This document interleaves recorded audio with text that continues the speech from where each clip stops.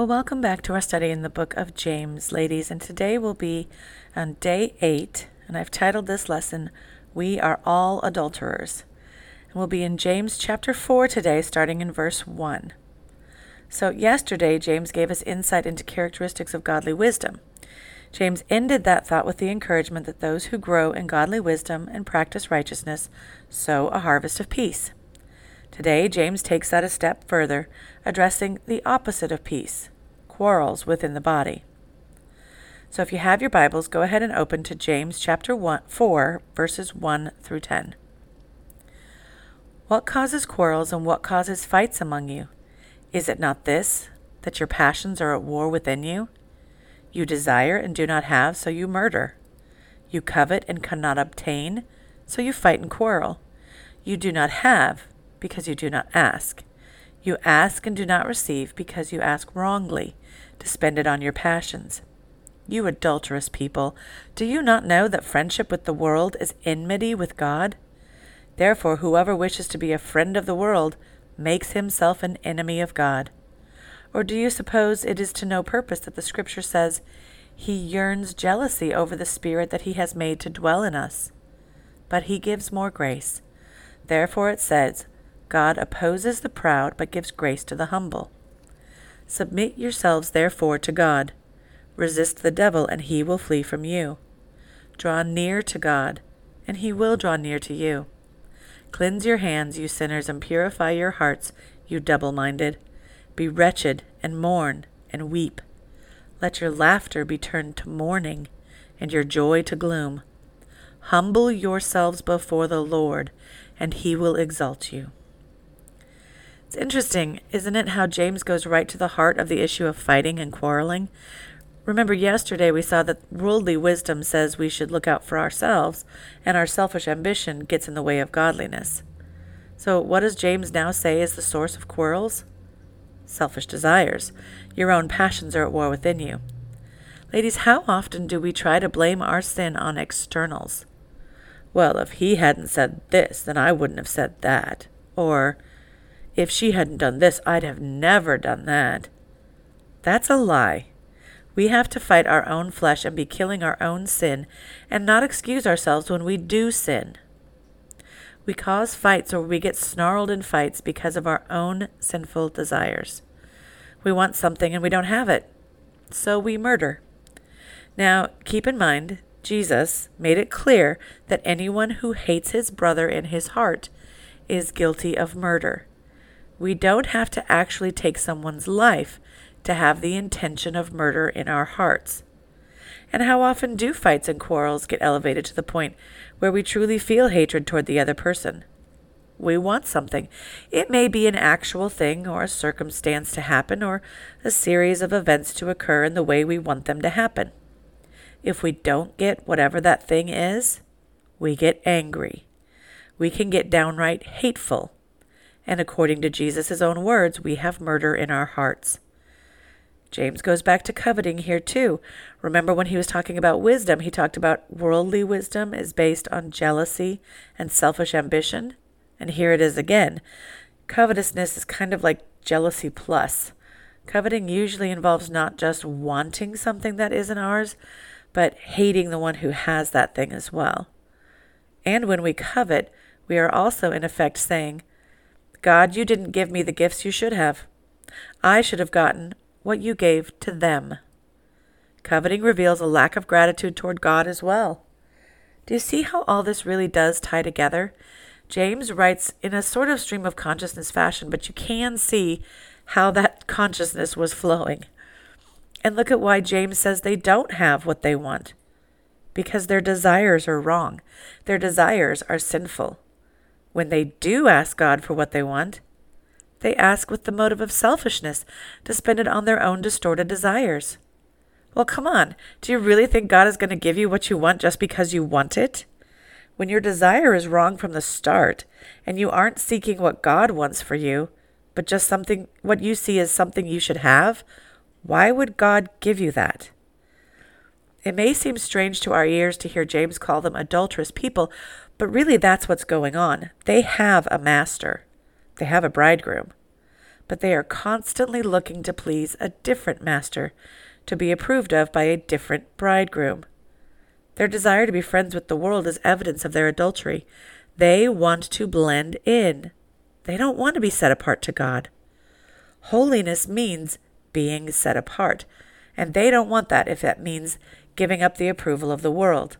Just as Israel in the Old Testament was constantly mixing with the pagan nations and trying to incorporate pagan practices and worship of the true God, so too the desire to please the world in James's time, and in our own, ends with spiritual adultery. We have been given a covenant with God, yet we reject that because we want what the world has to offer. We want to be friends with the world, and in so doing, we are God's enemies. Look at what James references here. God yearns jealously over the Spirit that He has made to dwell in us. Now, that phrase that is quoted here is actually not directly found in Scripture, but the principle is found in Scripture, right in the 10 Commandments in Exodus 20, verse 5. Right there, God gives the second commandment regarding idols, and then He says, "You shall not bow down to them or serve them, for I, the Lord your God, am a jealous God, visiting the iniquity of the fathers on the children to the 3rd and 4th generation of those who hate me, but showing steadfast love to thousands of those who love me and keep my commandments." God is righteously jealous of our worship and affection. He is the only one worthy of worship and devotion. It is right that He would have a righteous passion for His holy name, demanding the exclusive worship from the people He has called to Himself. We cannot be set apart to Him while still living as the world lives. It doesn't work that way. There is no such thing as spiritual neutrality. Read 1 John. Over and over he tells us that you cannot walk in darkness and love the light. It doesn't work. When God's people of any age or era in history prioritize the things of the world over God, His people need to repent. So what are we called to do instead of fighting and quarreling and coveting and murdering? We're supposed to submit. Submit to God. God gives grace to the humble, but opposes the proud. Submit yourself to His right and righteous commands and obey. When you are tempted by your own flesh or by the devil, resist and he will flee from you. The devil is not omniscient or all-powerful, ladies. In fact, he's already been defeated. Keep that in mind. You have been given the Holy Spirit, and you do have the power to fight against sin instead of giving in to it. Also, remember that God does not tempt you to sin, and He is not the author of evil. But draw near to God, and He will draw near to you. Fight for what matters, but fight. No one drifts towards holiness, so you must put forth the effort, working with the Holy Spirit in your sanctification. James calls the reader to genuine repentance, to mourn and weep over our sin, to see our sin for what it really is and to hate it, not try to excuse it or justify it or make it seem less awful than it actually is. Ladies, your sin cost your Savior His life. He bore the wrath of God on your behalf.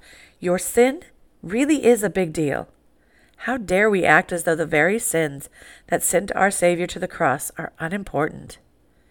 When we realize how very dark our sins really are, we will mourn the sin that is still in us, and we will strive evermore to draw near to God, to be rid of all of our sins so that we may not continue to offend and grieve our God.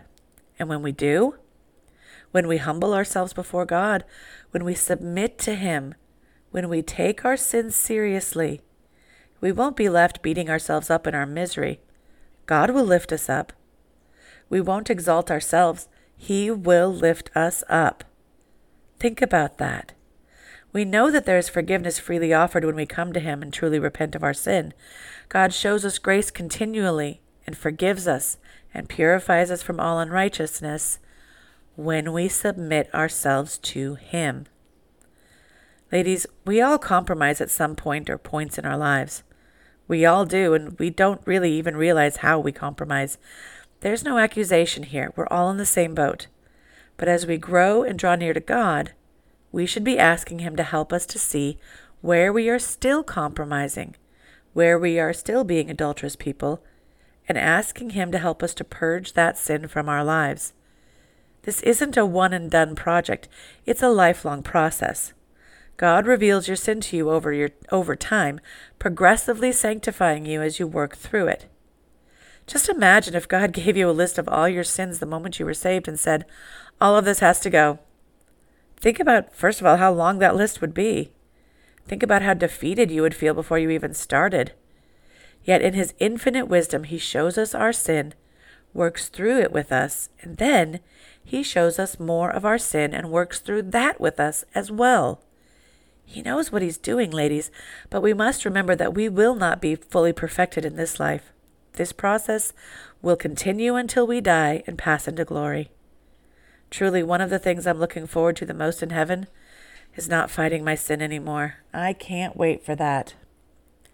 So, ladies, today as you spend time with God, ask yourself how you might be compromised. How are you, an adulterous person, breaking the covenant God has made with you? What is God working on in your life?